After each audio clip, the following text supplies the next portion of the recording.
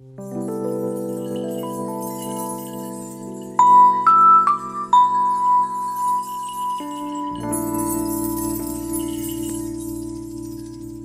back to VMP Anthology, the story of Blue Note Records. I'm your host, Andrew Winnestorfer. On this, the fourth and final episode, The Shape of Jazz to Come, I talk with Don Was, president of Blue Note Records, about the final two albums from our Blue Note box set series. As you know by now, you'll be receiving Bobby Hutcherson's Montara and Ambros Akemuzer's When the Heart Emerges Glistening. In this episode, we talk about how the vibraphone has gone from a central piece of jazz big band to a semi-novelty and back again, the tumultuous middle years of Blue Note Records, and how signing young artists and letting them develop their own version of jazz remains a central purpose of Blue Note as it hits 80 years old.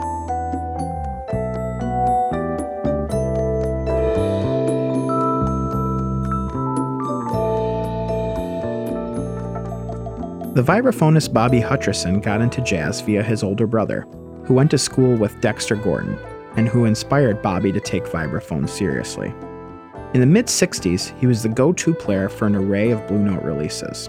He's the vibraphonist on Out to Lunch, the posthumously released masterpiece by Eric Dolphy, and he played on releases from the likes of McCoy Tyner, Grant Green, Dexter Gordon, and many more.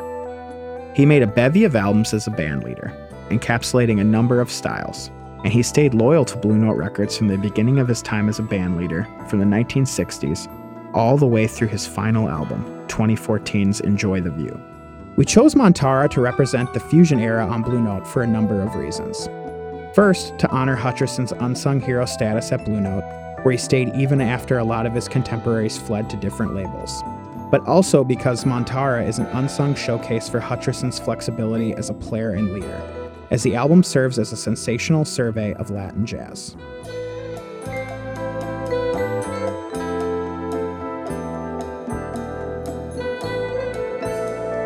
Let's kind of talk about where Blue Note was at a label before we transition into the sort of the 70s era. Sure.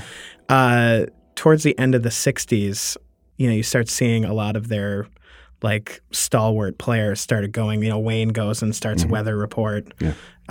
And a lot of people are moving to like majors and fusion. Can you kind of just talk about where, like, what was Blue Note in the early 70s doing? Well, what happened was that the founders sold the company to Liberty Records, and Alfred Lyon, who'd been producing all the records and going into his pocket and writing checks and doing a really hand-to-mouth. He never got really rich off the company. He spent about 1 year in a corporate structure where he had to go ask permission to make records, and he split. Man, he was done with it. And Frank Wolf stayed on for a while and took over the company, but he was working within a corporate structure, which, if you're used to owning your own business, is like getting tossed into, an icy pool. Well, it's particularly when your entire ethos has been just putting out the stuff you want to hear. And it's working. And if you wanted to record Andrew Hill and knew you were going to lose money on it, but you believed in the music, you did it, and you knew you were going to make it back on Jimmy Smith. And that's how a lot of great records were made. And suddenly you're asking an accountant to approve what you're doing, and they want to know what the return's going to be. And you say, well, it's going to lose money, but it's great music. We got to put it out there. That may not fly. So you can see the label change considerably. And certainly once Francis Wolf passed away, it really changed. Right, which happens, he died in 1972. Right. So, and around that point too, part of the label was sort of focused, like they realized like the reissue part of it was, that it feels like Blue Note over the years has had like cycles where like a new generation of people are I need to own every Blue Note record. And then Blue Note is like, here they are on CD. Because like there's a generation of kids who are, There's a guy named Michael Kuskuna who has been a really important player in all of this. He's in the 70s. He's a jazz fan. I don't know if he was producing records. I know he produced a Bonnie Raitt record, and I wish I knew more about his early history. But he just loved all the Blue Note records. The tapes were unmarked in storage somewhere in cardboard boxes. And Michael Kuskuna went through and identified what they all were by listening to them. And it's 1,000 albums or something like that.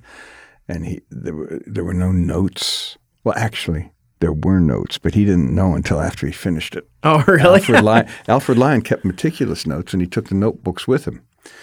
And Michael didn't know, so he went through. He'd said, "Well, that sounds like Jackie McLean." He called up Jackie McLean. He said, "Did you cut Green Dolphin Street?" Yeah.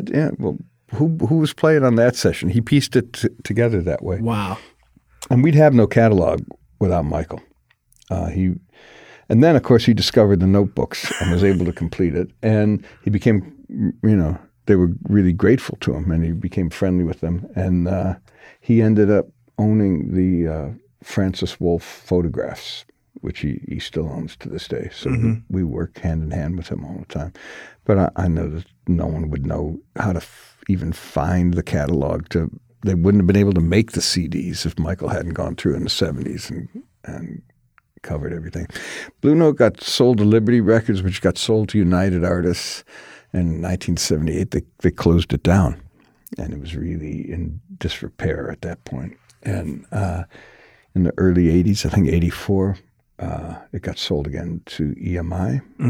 And they approached Bruce Lundvall, who'd been the president of Columbia Records, and started a label called Musician for Elektra Records, about heading up Blue Note. And he had the same experience I did, where he loved that music. He said that he once showed up at the Blue Note offices and just knocked on the door, and Alfred Lion answered, and he wanted a job as a young guy. And he said, "We don't have any employees."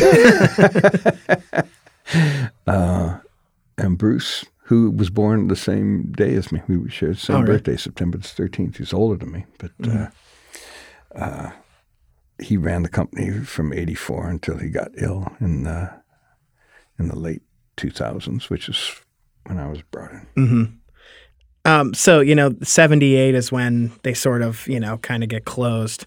But in 1975 is where our Bobby Hutcherson record is from. Yeah. So what made you pick, this is the era we're sort of just calling the 70s?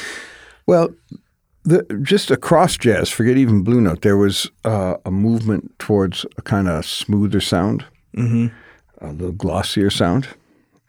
And a lot of great, we got some amazing things. All the Mizell brothers made a lot of great records for Blue Note that were even more R&B oriented than, they produced all those great Donald Byrd records. And Bobby Hutcherson had made some of those.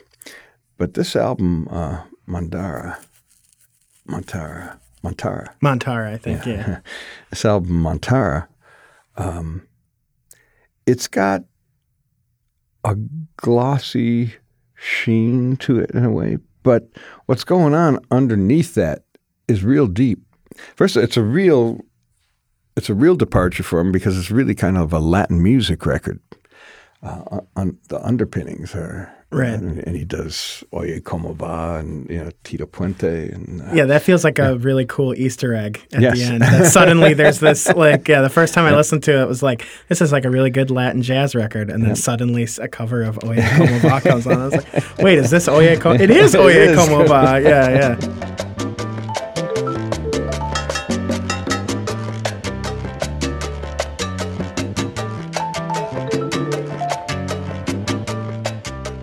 But the thing I love about this is that unlike some of the other shiny records and I'm not even focusing on Blue Note, but that was just the trend in jazz. There's something more focused and deep going on here. And if you listen to Bobby's playing, he's playing the same as he played on his record. Actually, the same as he played always. I produced his last album for Blue Note, and he played the same way then. You know, he was a harmonically very deep guy, and a very experimental. Had a very experimental nature to his approach to music.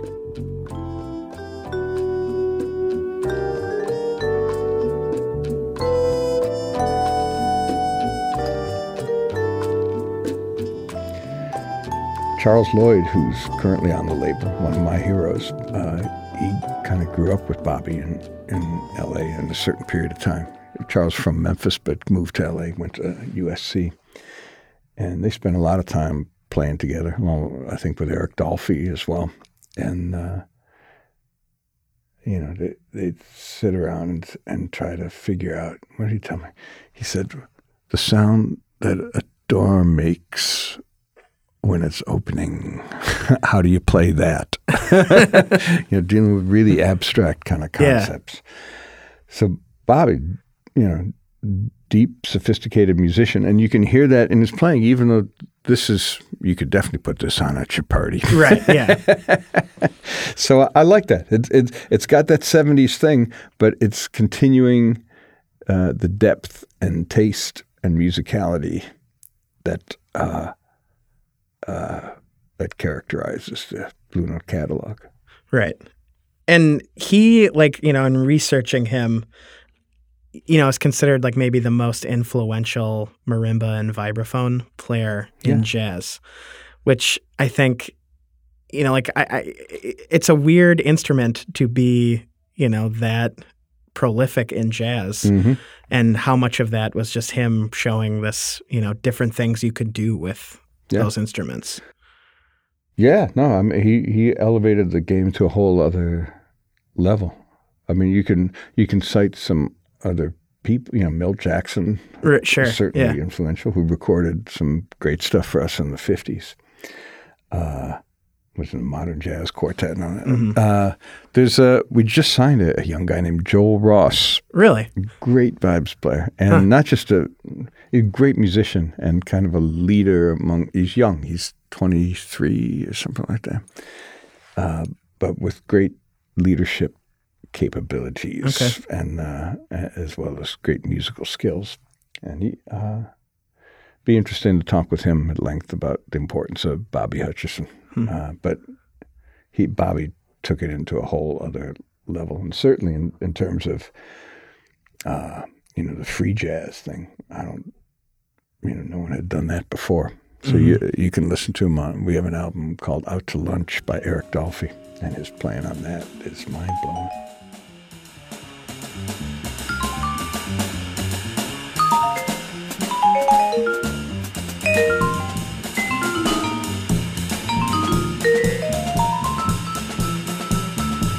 And that sort of feels like the vibes feel like a holdover from the like big band era, that those were really prevalent. And, you know, there's always that spot in the back for the guy playing vibraphone.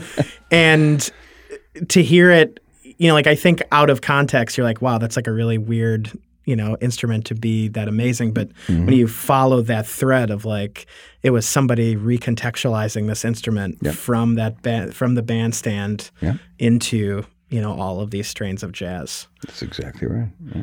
A beautiful guy too, man. I really loved hanging with him. He was very funny. He had great stories. A real soulful cat. He knew he was going at the end, right? And he recorded. I went to his funeral up in just outside of San Francisco, and he recorded an a cappella version of himself singing "I'll Be Seeing You" that they played back. It was so Bobby, you know. It was really cool, beautiful. And when was that record? When did you record with him? I want to say, 5 years ago. It's kind of to be honest with you, the last 8 years are kind of a blur. Could have been 8, could have been 5. Could have been, I don't think it was 4.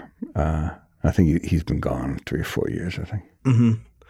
And this record too feels like part of a lineage of, great Latin tinged. Mm-hmm. What do you think like why were all of these different, it's a lot of African American jazz players being like very influenced by this like Latin American music. What like symbiosis happened there? Well, I think it all comes from Africa, all that rhythm. So I just think I don't know that you break it down by the region where it became popular. It's all of a piece. Mm-hmm. And if one part of it appeals to you, the whole thing should really, Mm-hmm. I don't see the separation. Or it doesn't seem like a remarkable phenomenon that guys would be in. Of course, you want to play speaking to you as a musician. Yeah, I mean, you really don't. I never think about the style I'm playing in. I play all kinds of stuff, even within the course of a song. I've been playing with Bob Weir from Grateful Dead, right? And sometimes I'll be walking like I could be playing with Bobby Hutcherson, and other times I'm playing like a Bootsy Collins lick. But I don't think about it like, all right, now I'm going to shift up. This is just all this shit that's in my head, and it just comes out like as we're talking here. And it'll come out in the same 10 seconds. You go from one thing to the other. I think that's how musicians think. Categories are great for organizing record stores. If you can find a record store, it's like the Dewey Decimal System. But I don't think any authors ever sat down and said, I think I'll write a 700 book. Sure. What comes out, comes out. And later they figure out how to categorize it. So it's rhythm. It's rhythm. Yeah. And it goes back to the conversation thing that we were saying earlier. It was rhythm was originally mass communication. Right. It was before telephone conversations, yeah.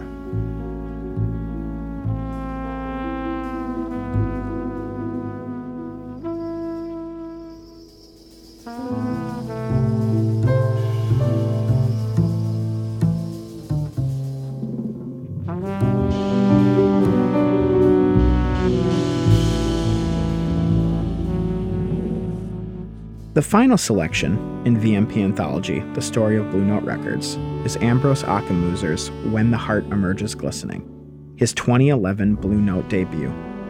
Akkenmoezer, a trumpeter and arranger, is one of the most exciting young artists on the modern Blue Note records, recording lush, political, naughty, and rap-inflected albums that tackle tough issues, in addition to showcasing his singular talent. As an arranger and trumpeter, Akkenmoezer cut his teeth playing with Steve Coleman before he'd play with modern giants like Esperanza Spalding and Vijay Iyer. He played on the final track of Kendrick Lamar's To Pimp a Butterfly, and his work feels like a dialogue with modern hip-hop music. We picked his first Blue Note album because it's another point where jazz is changing, except at this point, we don't know where it's going next. Ambrose has recorded 2 other albums since, but all of them sound like a shifting tectonic plate. Jazz might be in a completely different place when Ambrose cuts his next record.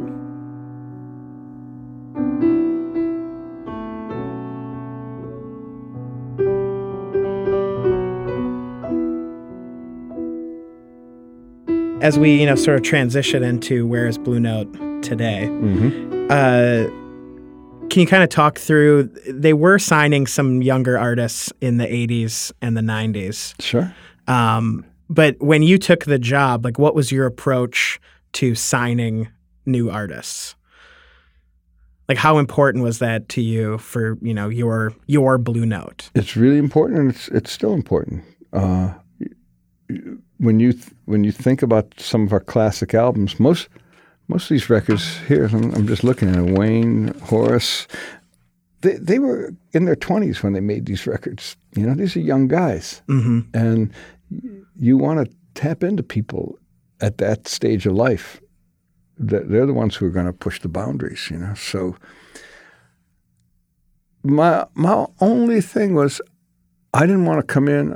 I'm a record producer by trade, right? And I know how to make a record, but I don't want to tell anybody how to make a record. And I don't want to be one of those record company guys who makes you do something you don't want to do for it to sell a few more copies.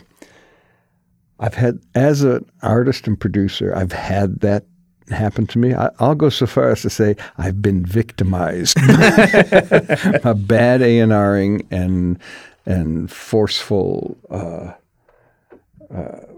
ruination of the music. You know, you won't. I try to find artists who have a vision, have a sense of what they want to accomplish, and know how to go about realizing it. And I'm speaking for the whole company. That's our philosophy. We try to make it easy for them to pursue that vision. Just remove the obstacles. So just being a great saxophone player is probably not enough. Right. You know, that doesn't mean you should be making your own records. Maybe you should just be playing on other people's records. It's who's got a vision. And in that sense, Ambros Akinmusire he's the living embodiment of the Blue Note spirit to me. You know, Ambros is a young guy who, I don't know what you'd call the era that he comes out of. It's like post-bop, postmodern, post-bop or something. Yeah. I don't know. And post-hip-hop, too, in a way, right? Well, he's certainly influenced by it. And he played on Kendrick Lamar's To Pimp a Butterfly. Right. But this is him transitioning from the standard, quintet or quartet, which later became a quartet form, the standard jazz configuration, into. Well, I've seen him perform this album live, and you've never seen anything like it in your life. And what I love is that with the other 5 records in here, we could see where they led. Mm-hmm. But this brings us right up to the present. And we don't know what he's going to do next. He doesn't know what he's going to do next. He just did this. And it's the strongest testimony I can offer of the Blue Note tradition being alive and well. Mm-hmm. And it just seemed like the perfect way to close the box. I like what you said about how you approach A&Ring the artists, because I actually found a Lou Donaldson quote where he said that when you used to go to the studio, the thing that Alfred Lion and Wolf had was that they trusted their artists implicitly. Mm-hmm. And yeah, to hear you say that, like, that's very much, the manifesto. Like, he said that you never felt like when you went and recorded a studio that anybody's saying what your art was anybody's but your own. Yeah. Yeah. Look, I think you can intervene on some artist and hijack them and actually have a hit. You could do that, but where does it leave you in the long run? I had a band. The band was called Was Not Was, and we had an artistic vision. And then this quirky little dinosaur song became a hit. Mm-hmm. And I don't know how we did that. It was just one thing that happened one night. Uh-huh. And then all of a sudden, the record companies were like, we need another Walk the Dinosaur. And I don't know how we did the first one. And now, as opposed to like pulling stuff up from our soul, we're trying to copy what we did by accident, and it ruined our band. It pretty much killed our vision. Mm-hmm. So what good was a hit if it ruins you and stops the flow in the end? I've seen it happen all the time, like guys from the record company coming down and giving you terrible advice. I won't embarrass anybody, but as a producer, it used to happen with a lot with regularity. The biggest mistake that I would see record companies make is they'd love an artist and they'd sign them and then try to change them to fit what was popular in that moment. And they'd ruin the artist's career and the record would stiff and nothing good would come out of it. I think that's a dumb way to run a record company. Especially when there's so many great artists out there. So that's really one thing. You won't find anyone on Blue Note Records who says that we forced them into doing anything. Yeah. Yeah. Even ordering dinner. All we try to do is be supportive and let them realize their vision. We're there to help if they need it. But I think as you said, that's one of the hallmarks of Blue Note Records. Right. What is next for Blue Note, as you enter the second 80-year period? What are your plans for Blue Note? And I guess, too, like, what are some of the other bigger plans for this year of 2019? Well, we got a lot of cool stuff coming this year. A lot of vinyl. Mm-hmm. We're launching an audiophile line. That was one thing I found was like when I was remastering for the 75th anniversary, we did 100 titles. Mm-hmm. And that was when I put up Mode for Joe, and I was like, how do we get this right? And we worked really hard to master them. They weren't audiophile records because we wanted them to have a low list price. Right, yeah, and all those, you can find them in record stores. Yeah, you find them in record stores. Yeah, it should have been like $15 to $20. It's that was it. Yeah, list, they had to sell for less than $20. I was because if you did it I did the math for 1964, right? And that's I couldn't have spent more than $4 on records. Uh-huh. And if I saw Blue Note, I want a young person who sees a cover that looks cool, and I want them to be able to gamble and say, this looks like something I want. Mm-hmm. What the fuck? $20. Okay. Mm-hmm. So $20 was the $4 of 1964. But I kept listening to these records by a company called Music Matters. Sure. And they're expensive. They're audiophile. They redid the cover. The artwork is beautiful. Everything about it was great. So we've partnered with one of the guys, Joe Harley, who did that, and we're launching our own audiophile line this year. There'll be more vinyl releases. There's a Blue Note G-Shock watch. It's pretty groovy. Oh, man, that's cool. There's a Blue Note tour going out later in the year. I know I'm forgetting stuff, but and of course this box is a cornerstone of the anniversary for us because I think it's a really poetic expression of the history of the label. And to answer your question, I love the fact that it ends with a question mark. Right. I don't know where it's going to go, but what I do know is that we're going to keep working with the most visionary artists around and let them go where they want to go. Which is, the Blue Note, the very Blue Note ethos at this point. Yeah.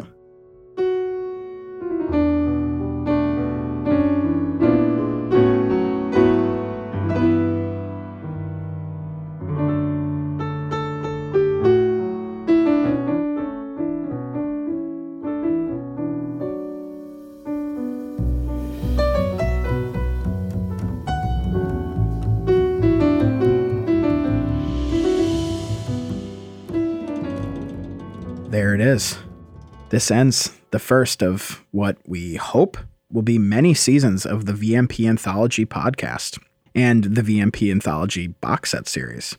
I hope that you guys learned a little bit about the records we sent you over these last couple weeks. And, I wanted to applaud you guys for taking this ride with us. We know that this is an unconventional thing to ask people to sign up for and buy and give their, hard American dollars to. And, you guys did it. You took this ride. You decided you wanted to break up a box set over 6 weeks and listen to this podcast and get involved on a Facebook group and do a lot of different things that you wouldn't have done if you just pressed buy on a box set on a website. You know what I mean? Like, hats off to you for being this involved. It makes my job very fun, and it makes it a very fun place to work at Vinyl Me Please when we have people who will do this kind of thing. We've never attempted anything like this. I don't think anybody has, to be honest. And I hope that this was as fun to listen to as the, attempt was to try to pull off. I hope that we see you soon and we get to do this again this year. I mean, we have some ideas on a whiteboard. Hopefully some of them can come off that whiteboard and be a box set on my record shelf as well as yours. This season of VMP Anthology was produced by Gabe Harder with help from Scott Gordon. I'm your host, Andrew Winistorfer. A special thanks to Cameron Schaefer, Matt Fiedler, Amy Maher at VMP for being moral support and giving me some guidance as I prepared for this interview, because I have never recorded a podcast like this before in my life. And thanks to Don Laws for letting me be a goofy jazz fan who got to fire a bunch of questions at you in a recording booth literally 4 minutes after we met each other. And especially thank you to Blue Note Records, because without you making the best jazz albums of all time, we would not be here. And as always, remember, listen to more jazz.